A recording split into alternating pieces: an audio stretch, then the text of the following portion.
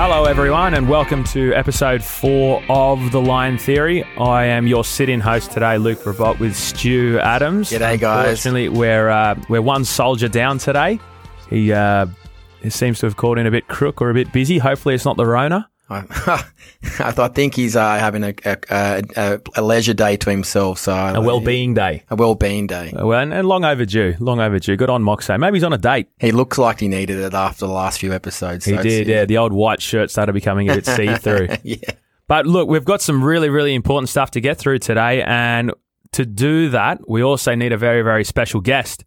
And all the way from quarantine in Darwin, we have Emma Foster Geering. Emma Foster Geering is I'd class her as a bit of an emerging giant in sustainability in the UK. She's currently the head of sustainability at BAREFOOT, which is one of the biggest, sustainable footwear brands in the world. And on top of that, she also has her own podcast, which is Sustain This, which she runs through BAREFOOT. Wow. Now, Emma is an Australian at heart, but currently based in the UK and heading back home for work reasons temporarily, but hopefully we will have her home for good soon. So on behalf of the podcast, Emma, welcome. Welcome, Emma. Glad to have you.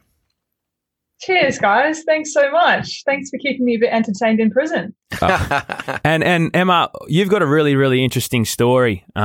You've started as a water polo player in Cronulla, and you've ended up in the UK, kicking goals in sustainability, which is a word that you have said you hate. And so, Emma, tell us a bit about yourself, please. What got you into a demountable building in Darwin today? Thanks, Luke. Yeah, I guess I probably did start as a water polo player, but I'm not sure I was any good, so I probably won't go into that part of my history. But yeah, so I obviously grew up with you guys on the beaches of Cronulla and kind of, beautiful environments. And it always destroyed me to see big mining companies polluting, our waters and our beaches. And I hated it so much. And so my dad encouraged me to kind of become an engineer and understand why we build things the way we do, and then work with the system to try and change it. And, I think growing up as a kind of stubborn, strong Australian bitch that wanted to hang out with all the boys, I naturally gravitated towards wanting to kind of crack open the global corporate world. So I worked for construction companies, I worked for mining companies, I worked for fast fashion brands, I worked for luxury brands. You can check out my LinkedIn if you're interested in the specifics. Did a bit of a PhD on the topic, and then, all I do is kind of worm my way into the boardrooms and then try and get them to actually use their business models for good is kind of in essence what I do for a job. So, why, how do I get here? 7.5, 8 years in the UK now, losing my tan, getting really fat because I drank too much. And, and so now I'm here, coming back for a visit, and as Luke says, I hope to be back later in the year. Very, very, very good. Now, I want to delve into a little bit of. I listened to one of your podcasts, and you mentioned I hate the word sustainability. Very interesting, given that the field of work that you work in is exactly that. Give us a little bit about why do you hate that word? Yeah, I think it's one of those things that people use to.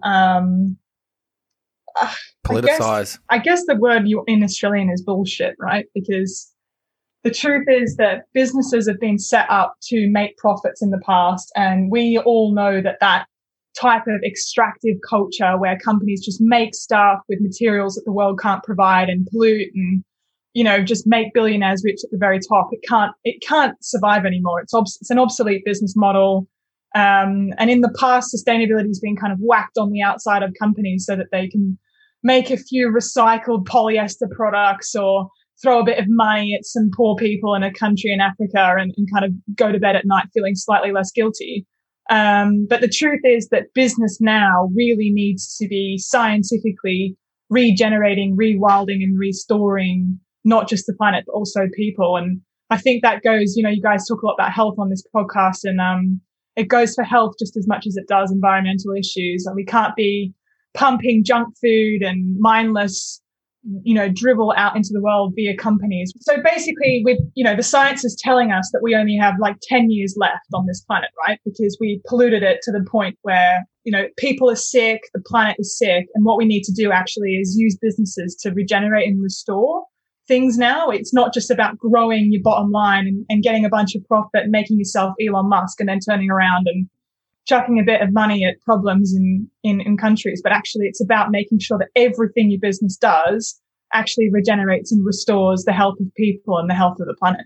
Yeah. Do you think that we've gone way too far? And do we reckon we've got time to reverse this? Obviously, there's other technologies like terraforming long term, but we've polluted this planet to overheating, right? So that's why we're getting hotter and hotter, because the carbon monoxide can't get out of the ozone layer. So, what do you think we've gone too far? And what do you think we can do to change that now? Like, obviously during COVID, I've just noticed pictures from the Philippines. I've spent a lot of time there, and you could never see the blue sky. Now they're seeing the blue sky because there's no cars driving around. So just wondering what your thoughts are. How do we reverse that?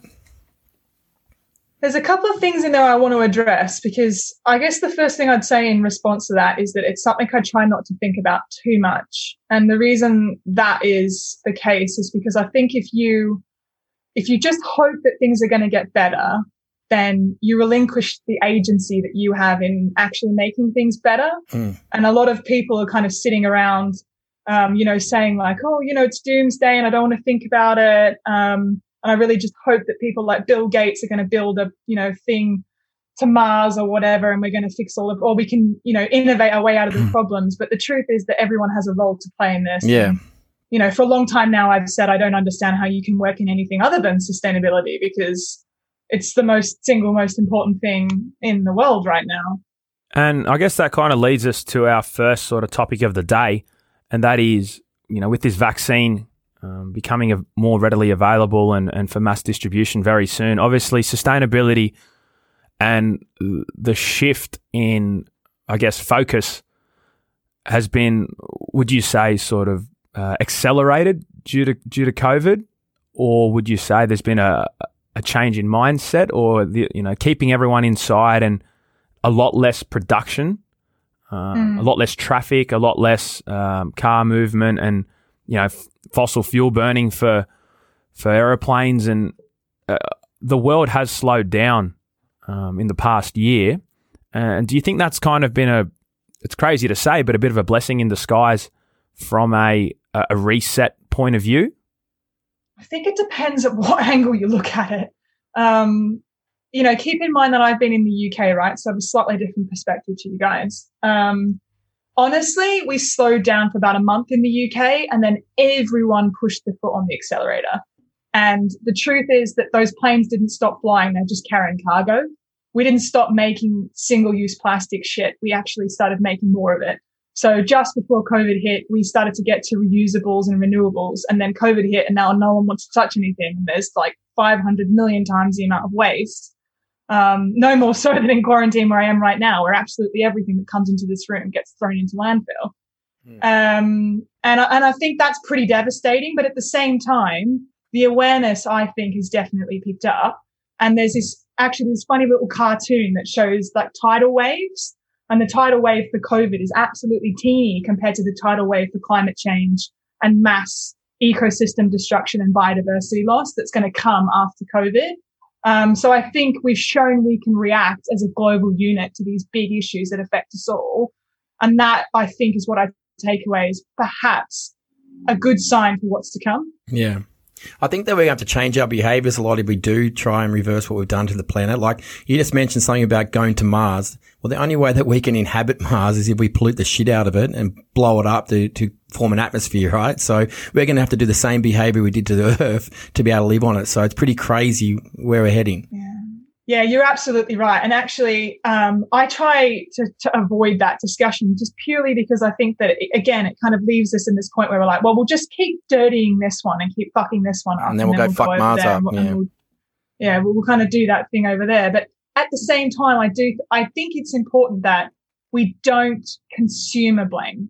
And what I mean by that is that companies like to come out and say, for example, Shell, which is one of the worst oil and gas companies, came out recently and said, it's so important for you as a consumer to play your role in climate change. And it's like, come on, mate, like, this is fucking ridiculous. You guys are responsible for like 80% of the global greenhouse gas emissions footprint, not to mention everything else. And they're putting a lot of pressure on not putting electronic cars and stuff up right now. So that's why it's been delayed so far, because electronic cars could have been done 30, 40 years ago. Well, the fruit rots from the head. Yeah, well, that's why they say the fish rots from the head. Yeah. So I think you mentioned a different perspective, given that you were in the UK. Now, we have done, I think, in the world, a very, very good job here of managing COVID-19. It appears that the UK is, and obviously a much denser footprint, a bigger population, and less, spots to hide. What have been your kind of biggest reflections on how the UK is handling it? And along with that, how does the regular Englishman and Englishwoman, how are they coping with COVID, and with particular emphasis on their mental state? How are the people over there? I'm going to make a bunch of generalizations. I have actually obviously interviewed a few people for my podcast on this topic and asked the same questions. I think at the start, everyone was stoked that they had a bit of a holiday, because life in the UK is a bit of a kind of one-way hamster wheel sometimes. And then I think people kind of went into this space where they got quite lonely, and, it's very different to Australia, because when the government says to do things in the UK, for the most part, they do. And it's not really enforced. There's a kind of a lack of enforcement in the UK versus a very big enforcement culture in Australia. And I think what happened in the UK was people kind of acted together in the spirit of like, right, we're all in this together, let's do it. And then about 6 months in, keeping in mind that we've been in lockdown now for over a year, like proper lockdown for over a year in the UK, everyone kind of just got over it and started to break the rules. And then we just started to get into, the strife that we got into. And we didn't feel like the government, got very disengaged and disenfranchised with the government for their lack of action. And then this wonderful thing happened where we started to remember the value of the community, and people started to talk to their neighbors, and people started to actually want to go and actually like interact with their communities. And they understood why going into the office and being in that community was important, or going and playing sport was important. I think that I am hopeful, I guess, that after we come out of lockdown, people remember the importance of that community. Even like families in Australia became a lot closer. Like, that's one of the biggest sold out items, like board games and puzzles and stuff like that. And that's stuff that I used to do as a kid with my family, but you don't see many families doing it these days. And let me chuck an iPad in front of someone and try and distract the kids that way. So parenting became back to normalization a little bit. And on top of that, I think also what I identified, where I live in Cronulla, was the value of the outdoors suddenly became so rich. And so when the opportunity was given for people to exercise outside because gyms were closed, suddenly the people went, wow, there's a whole big world out here called the ocean, called, tracks, called parks, called trails, called these things that have always been neglected over a treadmill or an elliptical or a weight or a bar. All these things suddenly disappeared, and people for a while went, well, what are we going to do? And then it hit that, hold on a minute, our planet's our biggest asset, and look what it gives us, and it's free. And so when our restrictions were slightly lifted, because it was so important for people to actually get to exercise, not only for their physical well-being, but for their mental state. 100. And you saw a particularly active community like Cronulla embrace nature like it's never been embraced before. Now, I recall our beaches, for example, a lot of people would be doing ocean swimming at 6:30 in the morning, and traditionally at the end of the weekend, you'll see rubbish all over Cronulla Beach because of, tourists coming down or having a picnic or a barbecue, and there'd be rubbish everywhere. But what I recalled when these restrictions were in was when people would get out of the water, they would pick up a bit of rubbish and put it in the bin on the way to their towel. How cool is that? Which showed a shift in mentality of, hold on, this is not for free. We have an obligation here. Suddenly, I'm in charge of looking after what I use and what I enjoy. And as a result of that, we actually had a really positive change to our own front step, our own front door, where we started looking after the place. And so once again, it's a lesson that we learn the hard way of look after what we have, because it is everyone's responsibility. And so that was our kind of take, physically and through activity, was look after what you have. I just noticed people becoming a lot more present as well. And that's something that people just get by with day life. They don't even notice the beaches or being around a nice day. So I think that people actually got more in touch with themselves as well. Yeah, not taking things for granted. I mean, It's funny that you say that as well too, because when COVID first hit in the UK, the company I work for, BAREFOOT, which sell minimalist footwear that literally connect you with nature and bring you closer to nature, we all freaked out. We all kind of got together and thought, fuck, we're going to have to cut people and cut salaries, and we're not going to have money and all that kind of stuff. And then exactly what you just said then happened, where suddenly everyone was like, right, I can hike now because I've got time. And we didn't have enough stuff to sell. Our biggest problem was that we keep running out of stock because everyone wants new hiking boots. Everyone wants running boots, and we can't make them quick enough to sell them. It's amazing how so many industries did blossom during this. Rebel Sports sold out of all their fitness equipment.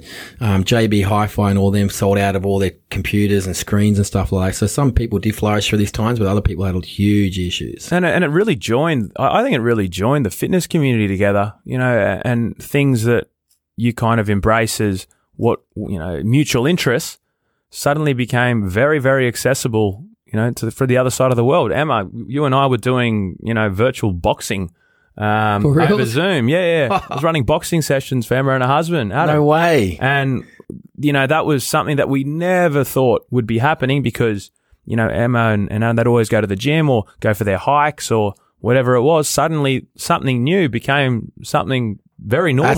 It's insanely cool. I think lots of people also want to connect with people, like-minded people during this time as well, instead of just staying in the same, group. So that's what I also saw. So I think it's been a blessing and a curse. Yeah, absolutely. No, well, look, that's I think that's a really good summary on where COVID has sat, in this country and from another perspective as well. And obviously, we're very open to questions from our audience, which you can hit us up on Instagram on @TheLionTheory. And we can delve into that into the near future. All right, guys, a bit of a change of pace now. And we are delving into the world of thirst trapping. Something that I think Stu gets caught in a fair bit. No, not me. Down the rabbit hole on Instagram. I definitely see people thirst trapping. I don't do it myself, but I'd love to hear Emma's perspective on this and yours, Luke. Well, you always know when someone's a bit thirsty, don't you? Yeah, look, there are particular sort of factors that you can factor in and go, oh, someone feels a bit dehydrated. Yeah. But Emma seems a bit worried about this really subject. Simple question to kick things off. Do you know what a thirst trap is? And if so, can you please give us a bit of a summary or description from a female perspective? What do you deem a thirst trap? And when you were single, did you go goodwill hunting as well?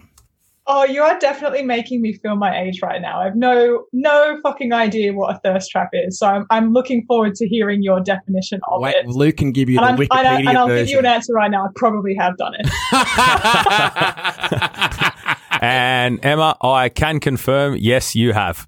Whoa, here we go. So, just to give you a bit of a rundown. So, a thirst trap is a type of social media post that is intended to entice viewers sexually. Wow. It refers to a user's thirst, a colloquialism that likens sexual frustration to dehydration, implying desperation.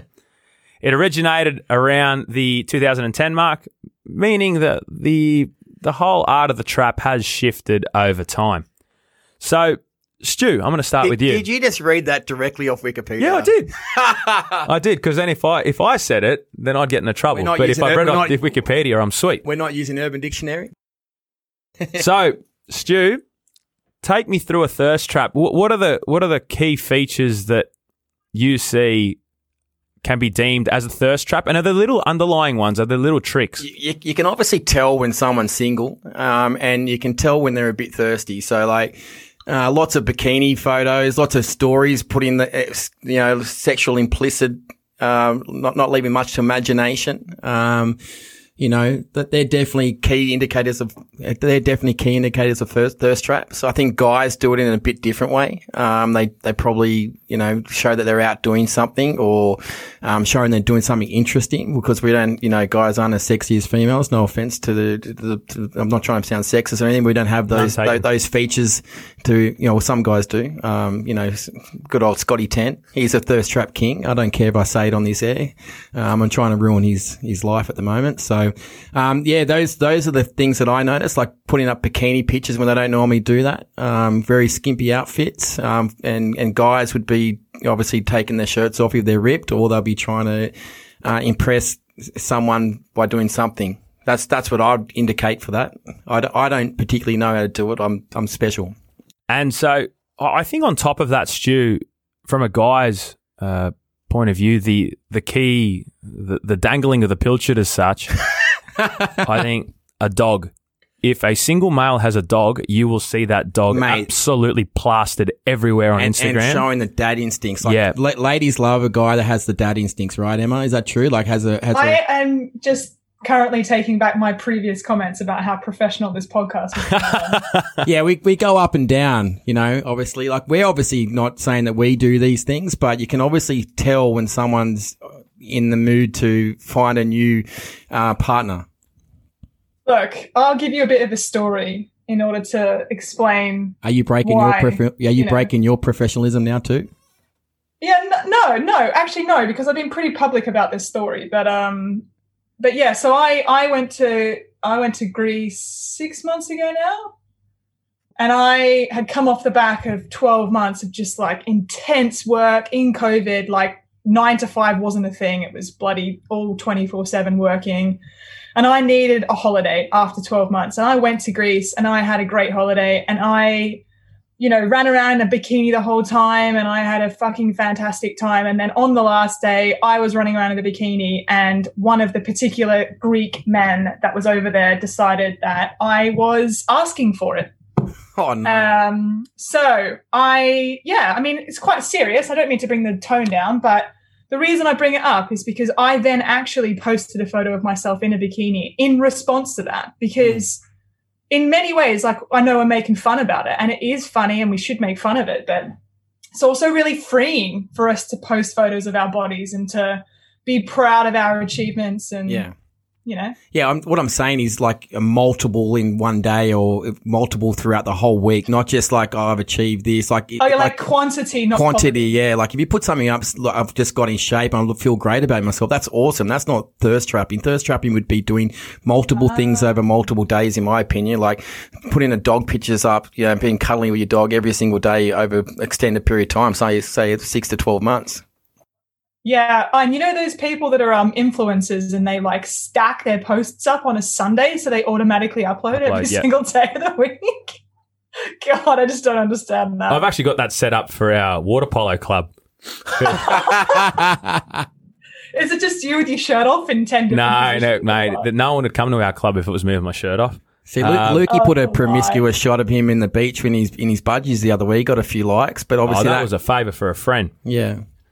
But but I also think that the art of the trap isn't only for others, it's for themselves. I think Emma made a really valid point that, the body should be celebrated. 100%. And, if you got it, flaunt it. There's certainly no harm in it. And if that's going to help pump your tyres up, then go for it. Oh, I'm not deterring it. I think it's great. We're celebrating the thirst trap. Exactly. We are. It's a great tool. Instagram's become the number one dating tool in the world. It's surpassed Tinder, Bumble, Hinge, if you're into Grindr and stuff like that. It's outdoing it by a mile at the moment. So obviously that's a tool where people feel more comfortable and more engaging to do that. And if you're single, fine. Do thirst traps. It's fine. I'm okay with it, but I'm just saying you can absolutely tell. And what would be a good thirst trap? That's what we're discussing today. It's not Mate, I met my husband on Instagram. There you go.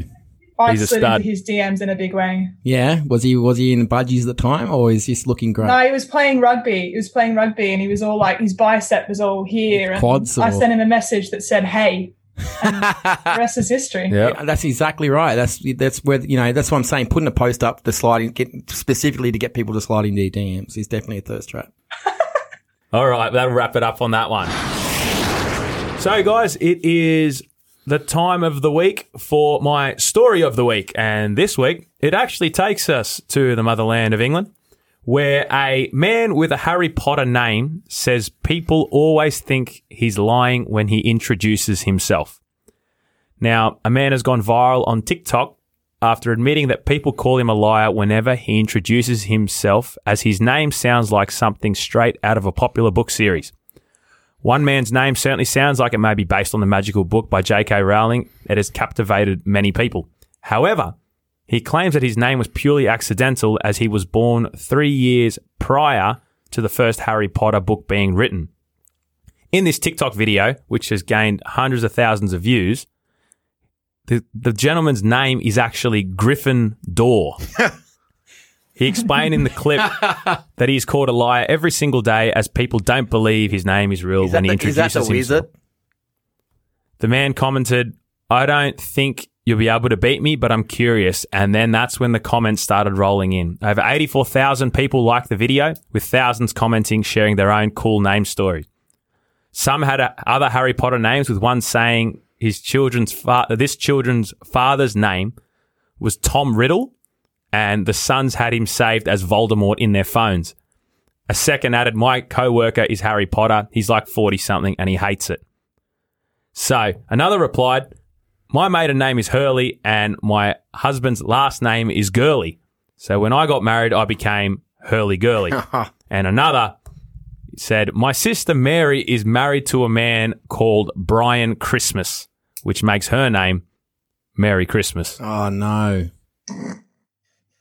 So, my question is, what is the most unfortunate name that you have heard or been introduced to? So, I'll kick things off. My dad's structural engineer, so where he certifies beams and columns and all that sort of thing, his name is actually Jim Beam. He used to work for your dad, now he's leaving, right? So, we've got a Jim Beam, which is just a shocker. And then I've had 3 teachers that have had the same name as last name, if that makes sense. So I had a science teacher called Andrew Andrews. I had a lecturer called Michael Michaels. And I had another lecturer called Stephen Stevens. Oh, no. So they're my most unfortunate. Stu, have you got one? Oh, I'm going to get in trouble for this, aren't I? So I got 2. So I was a sales manager in overseas, and one of the sales guys signed up a client, and the signature came back, and the name of the client was Candy Cane. And I was like, I go, "You've got to show me the ID for this, because I don't believe this is not true, right?" And it was definitely, her name was legitimate on a license, Candy Cane. And the other one was, I own a gym in Five Dock, and he's a good mate of mine, God bless his soul, but his name's Guy Beaver. So I was like, "Oh, this can't be legit either. Give me your ID." So yeah, Guy Beaver, I love you. Your name's a bit crook though, so hopefully you're not listening. I know Ella, your friend, is. So. At least he's not related to the former mayor of LA, Harry Beaver. You know some weird shit, man. I know, man. I know. Emma, much. You got something? Yeah, I mean, look, the best example I can give you is my name, because my dad named me after the most famous prostitute in history. And I didn't find out until I was 22, and I transferred my PhD to University College of London, and the person on the reception desk said, "Oh, Emma Hamilton. Oh, that's really interesting. You mean like after Lady Hamilton, who is Lord Nelson's mistress?" Was that intentional, and did your mum know about that? I'm pretty sure my dad intended it, but I don't think my mum knew about it. Yeah, it's a doozy. Absolute doozy. Oh, welcome. No, very, very good. You're famous for 2 things now. It's awesome. And just our audience, if you do have any obscure names that you'd like to flick through and we can run through next week, please send them through on Instagram.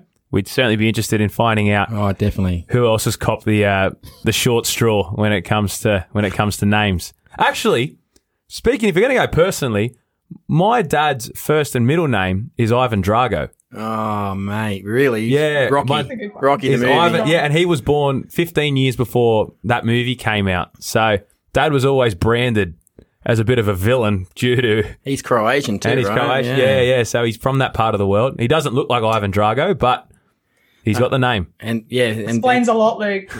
My mum didn't have a unique name, but my grandfather was a sailor in World War II, and he was completely hammered when my mum was born. And on the birth certificate, he signed under my mum's name, my mother's name, so they both have the same name as Des because of that. Oh, yeah. Very good. Yeah. Very good. Very good. All right, guys. So that's our story of the week. As I said, if you want to flick something through to us to read out next week, just let us know. Moving on. Stu's Hack of the Week. So this week, and it's something we can all dream of, and Emma's actually doing it, is traveling. So obviously when you're traveling around the world, jumping between time zones, moving fast, you need to be at your best or as close to in order to perform at your most capable ability. So we're going to run through some of the hacks that we all have when it comes to traveling. Emma, I want you to kick things off for us. You've obviously traveled a lot for work, have to jump around between continents, between time zones fairly quick. What are the things that you do to make sure that you're running at your best when you're carrying out those activities? Oh, I genuinely thought you were going to go like creepy or like, you know, like jokey on this segment, but we're actually going serious biohacks. Full serious, yeah.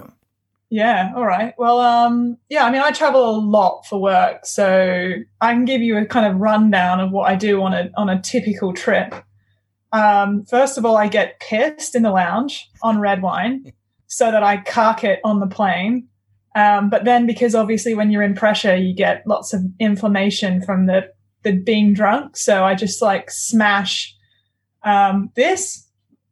It's called Noon. It's like hydration tablets with water the whole time. I always put a mask on just before I land so I don't look like death when I get off at the other end because I'm normally going straight to work. And then I go and find the nearest massage parlor in whatever mysterious country I might be in so that I can get my cankles sorted out. And then I immediately kind of adjust and get going. But and also I make sure I don't drink the water because I've been sick way too many times from brushing my teeth in the shower in these weird countries. So there's my hacks. Oh, very good. That's cool. Very good. And yeah, given your line of work where you are traveling to those manufacturing based countries a lot, I can imagine the water and, you know, not only water, people forget ice, everything, you know, shower. People forget about these things where, I'll just rinse my mouth out in the shower and next minute you're worshipping the old porcelain bus. Is next minute still a thing, Luke? I thought that went out of date a while ago. Look, I'm not the measurement of cool. I'm the exact opposite. So, well, it's with you guys when you're traveling to all those sort of countries, you have to be very, very careful because one thing can put you out and your whole trip is out. And especially for work, when you got to front up and you can't hold it together, it's not good. So my hack, most importantly, before I get on a plane, I will always do some sort of workout, whether it be a swim, a run, a gym session, anything. And then I will make sure I get on the plane as hydrated as humanly possible. Mm-hmm.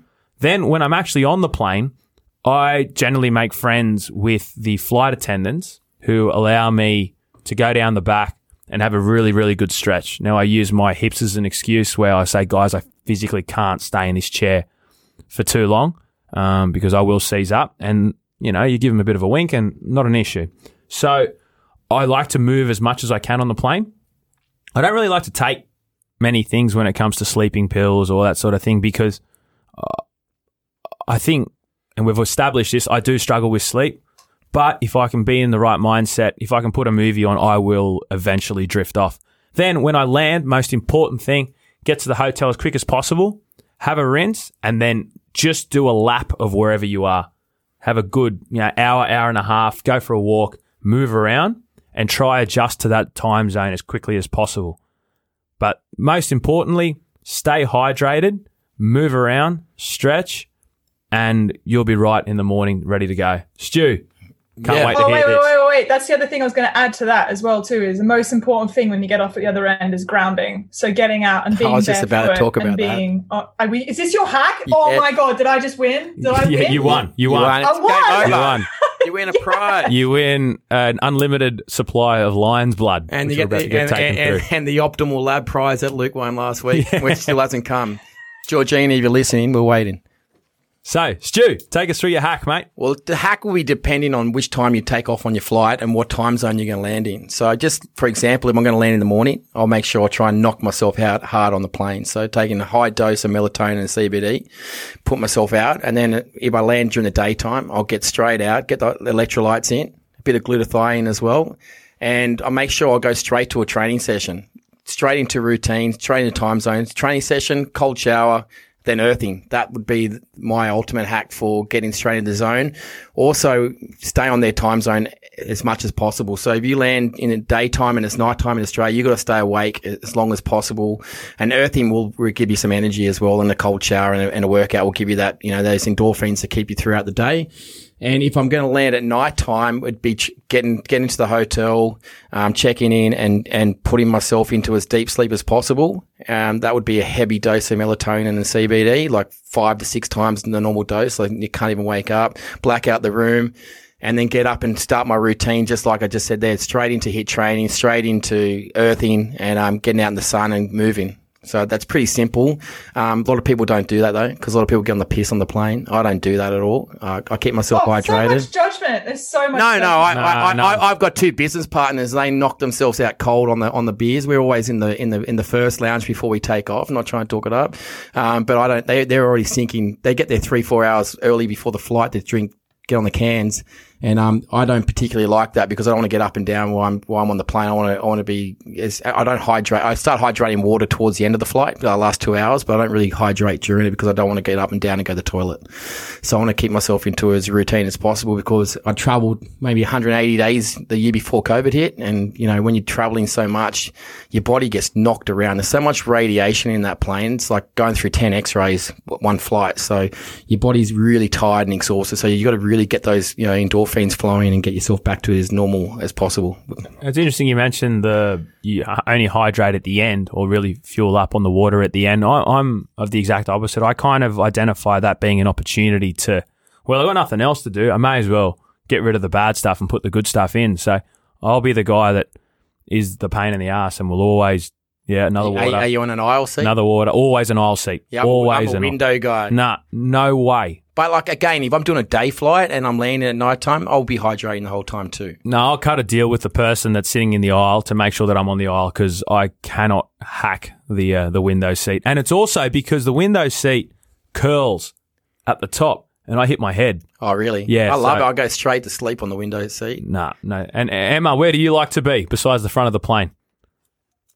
Honestly, I have no strong opinions on this. By getting pissed, I mean like having 2 glasses of wine because I'm a weak. I'm all for that, lady. Emma. I don't think I'm judging you. I've done a few red wines and a Valium before, and that sends you to the moon. So yeah, I've been there. I think what's interesting, like I could have talked the whole podcast though about earthing because like getting out and actually connecting with that magnetic vibration coming from the grass, from the dirt wherever you're traveling to is just like, I just find it so interesting. I absolutely, and I mean, it's really in the lifeblood of the company that I work for, being grounded, being as close to nature as possible and having that big toe and the sensory. I mean, have you ever seen a picture of a homunculus before? I don't even know what that is. That sounds like it hurts. So a homunculus is an anatomically correct image of a human being if the size of your body parts were correlated directly to how many sensory nerves you had in that. So your lips are really big. It kind of hang out like this. Your hands are massive. Your feet are massive. And, of course, your genitals are larger than they normally are. But basically the point is that there's that many sensors in your feet and nerves and circulatory system in your feet that we switch off all the time in closed-in shoes. We switch off because we aren't touching the earth. We aren't connected with the ground. We aren't activating our big toe. We aren't, we're kind of making them numb all the time. And the science behind that is just unbelievable. It's insane science, right? Every time I go out for a big night or something, the best thing that relaxes me the next day is getting straight out on a bit of earthing. So people don't understand the power of it. They think it's this hippie craze, but you'll feel the energy straight away. And that's the Earth's magnetic field you're connecting yourself to. You can't do that when you've got shoes on and stuff like that. I don't know. Can you do that in the barefoot shoes? Some shoes you can. Yeah, so our soil's extremely minimal and they're using natural materials, so yes, but not totally yet. We're going to be putting other stuff in it soon, something we're really looking into to try and get them actually, because you need to have metals as well, so we're trying to get to that next level of grounding hopefully soon. So good for well-being. I recommend everyone try it before you diss it. I see so many people diss it, but you'll feel amazing instantly and you just become one with nature. Well, the science exists. The science, you can't argue with the science. It exists. Increases your white blood cells. Evidence is that right? Like triples your white blood cells pretty quick, right? It's insane. So, but it also comes from when you need, personally to be at your best. You learn to judge the pace of where you're in by being out in it.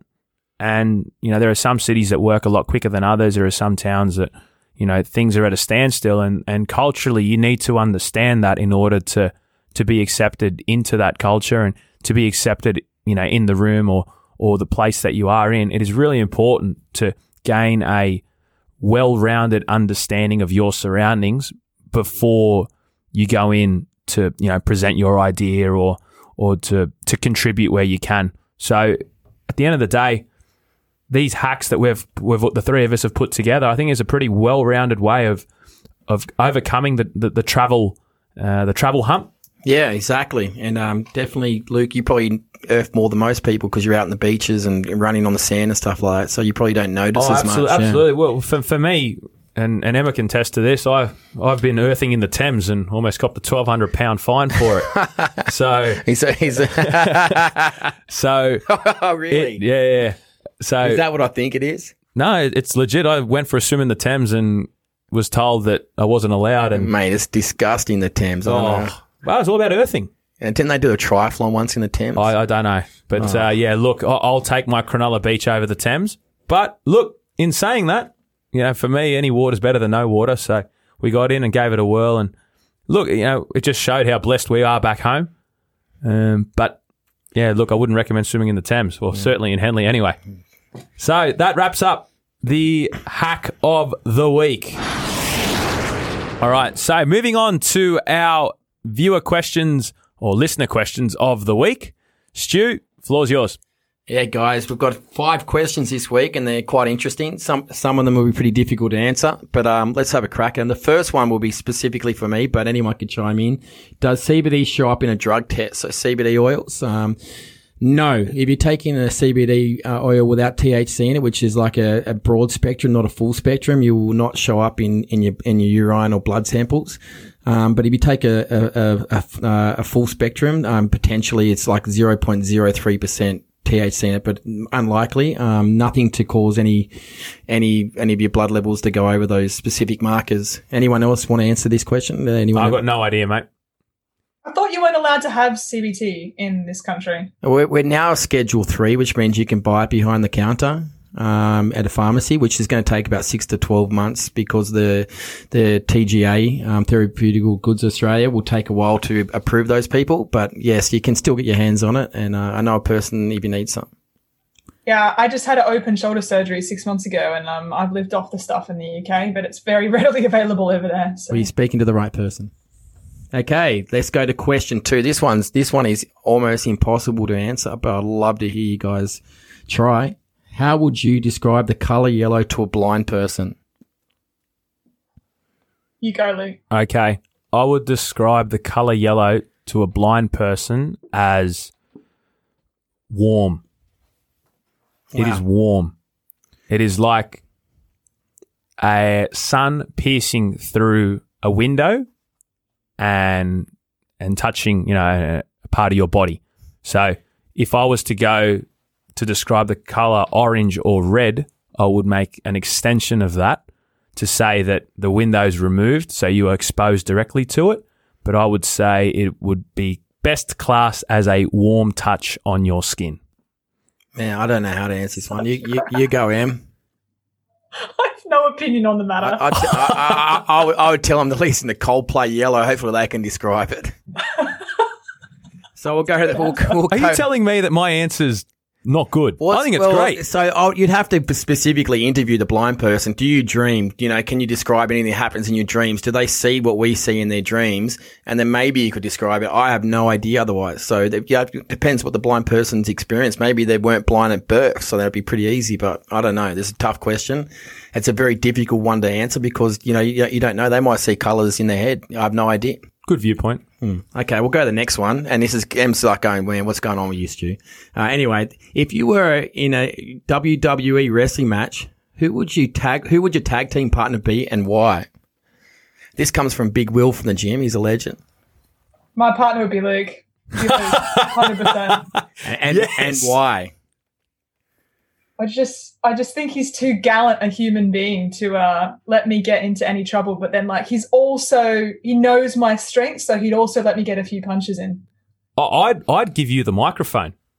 I would think you could bury your opponent with your intimidation. Yeah, your linguistic ability. Conor McGregor of WWE. I think you could. The art of mental disintegration would be world class. I think you'd win a championship without putting a finger on the guy or girl. I'll take that as a compliment. Wow. What about you, Lukey? Me? Who would I want as my WWE partner? I reckon. Oh, look, you can't ignore. You can't ignore history, so I'd want... He's going to say The Rock or something. No, because The Rock and I are too similar, you know what I mean? Wow, that's the end of Line Theory Podcast 4. No, so I'd probably go with a proven formula, so I'd go with, one of the big stars, like Stone Cold Steve Austin or Triple H. I think you just can't ignore the stats, and statistically they win more than they lose, so... At the end of the day, we're driven by outcome, and so I'm picking one of the big boys. Wow, I'm going to go with the guy that asked the question, Big Will, because if we lose, I know you could go for a good drink with me and we can have a mean hungy after it. So that's why I'd go Big Will. I love you, bro. Waiting for that hungy still, though. All right. What is a hungy? It's like an islander tradition. They dig a big hole and they cook slow cook, pork or anything. Yeah, so they'll wrap it in like the banana leaves sort of thing, and then they'll fill the hole with the embers. And they just slow cook it. It's similar to a It's amazing. Seriously, you need to have one. We'll get Will to do one when you're back in Sydney. It's what they do with the bush ovens around here. I think it's called. Oh yeah, right. Okay. Yeah, so very, very good. All right, so this is question number 4. Got 2 to go. Tips to quit drinking. Oh, mate. Oh, go into quarantine. You can't drink in here. I thought you allowed 1 bottle a day. I had people in quarantine, they allowed 1 bottle a day and lots of sleeping tablets, which is quite dangerous. 0. No. We've got the big donut. So, okay, I'll go first. I do disagree with the concept of quitting drinking because I think everything's good in moderation. However, if you are to quit drinking, I do think you need to find a valid substitute. One thing, and I'll use soft drink as an example. Instead of drinking a soft drink for me, which I don't drink, I really enjoy sparkling water and soda water, which because it has that gassy element, it makes it taste a little naughty, but it's still quite good. It's water, so it's good for you. So in saying that, I think if you do want to quit drinking, you need to find a substitute. You simply can't go cold turkey and stick to the H2O because 1, you'll get bored out of your brain, and 2, it's not fun. It's not an easing of. Are you suggesting like non-alcoholic beer and sparkling wine? I think if you enjoy beer simply for its taste, then the non-alcoholic beer is a great option. I think if you look to drink, you drink for the social element, just find that alternative, and that alternative could be a bit of sparkling with a bit of lime in it, or a little bit of cordial in it, or something to give it a bit of pizzazz, but.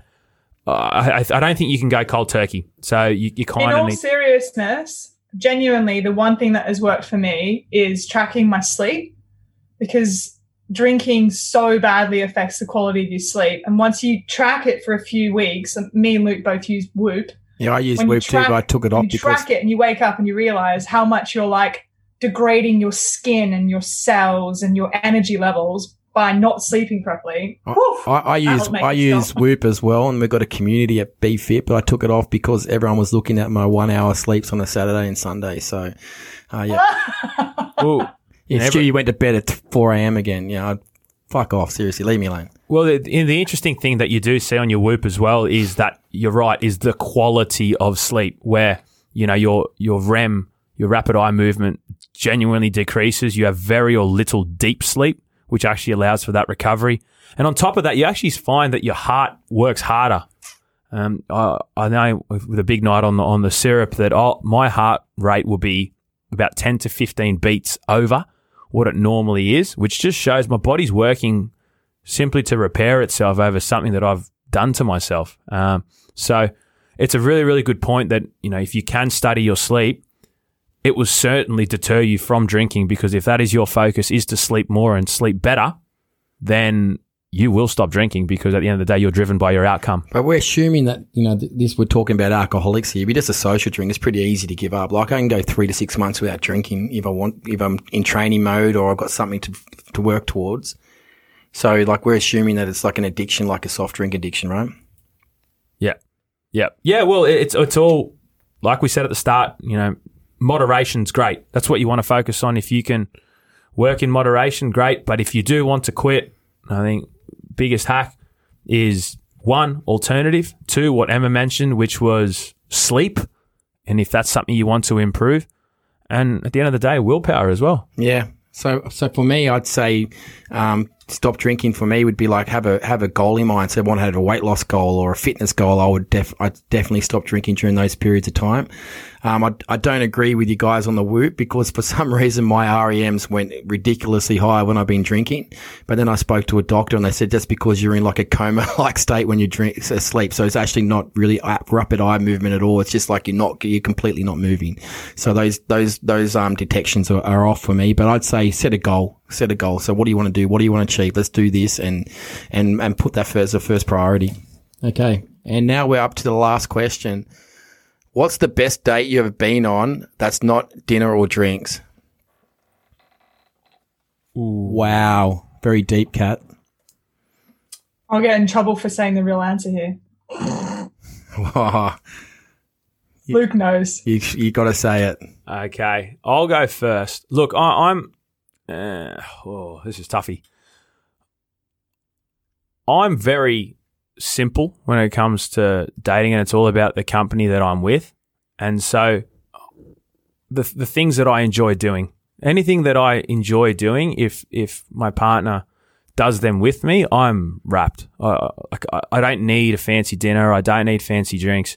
If it's, going to the football, standing on the hill with, my partner and a couple of beers in hand, I am like a pig in shit. So my honest answer is the really simple stuff. Simple as going for a swim at the beach, having a coffee and a nice bit of brekkie afterwards. I'm sold. Awesome. It doesn't take much for me. So I wouldn't say nothing elaborate, because elaborate's forced for me. It's just genuine experiences with the person you want to be with. Yeah, agreed. You do know that no one's been able to date in the UK now for over a year. So, okay. Well, it doesn't have to be the specific now partner. It could be the previous.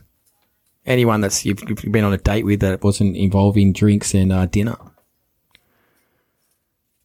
I don't know if I really have I don't think I have an answer that's appropriate for a podcast, basically. I think that's probably my answer.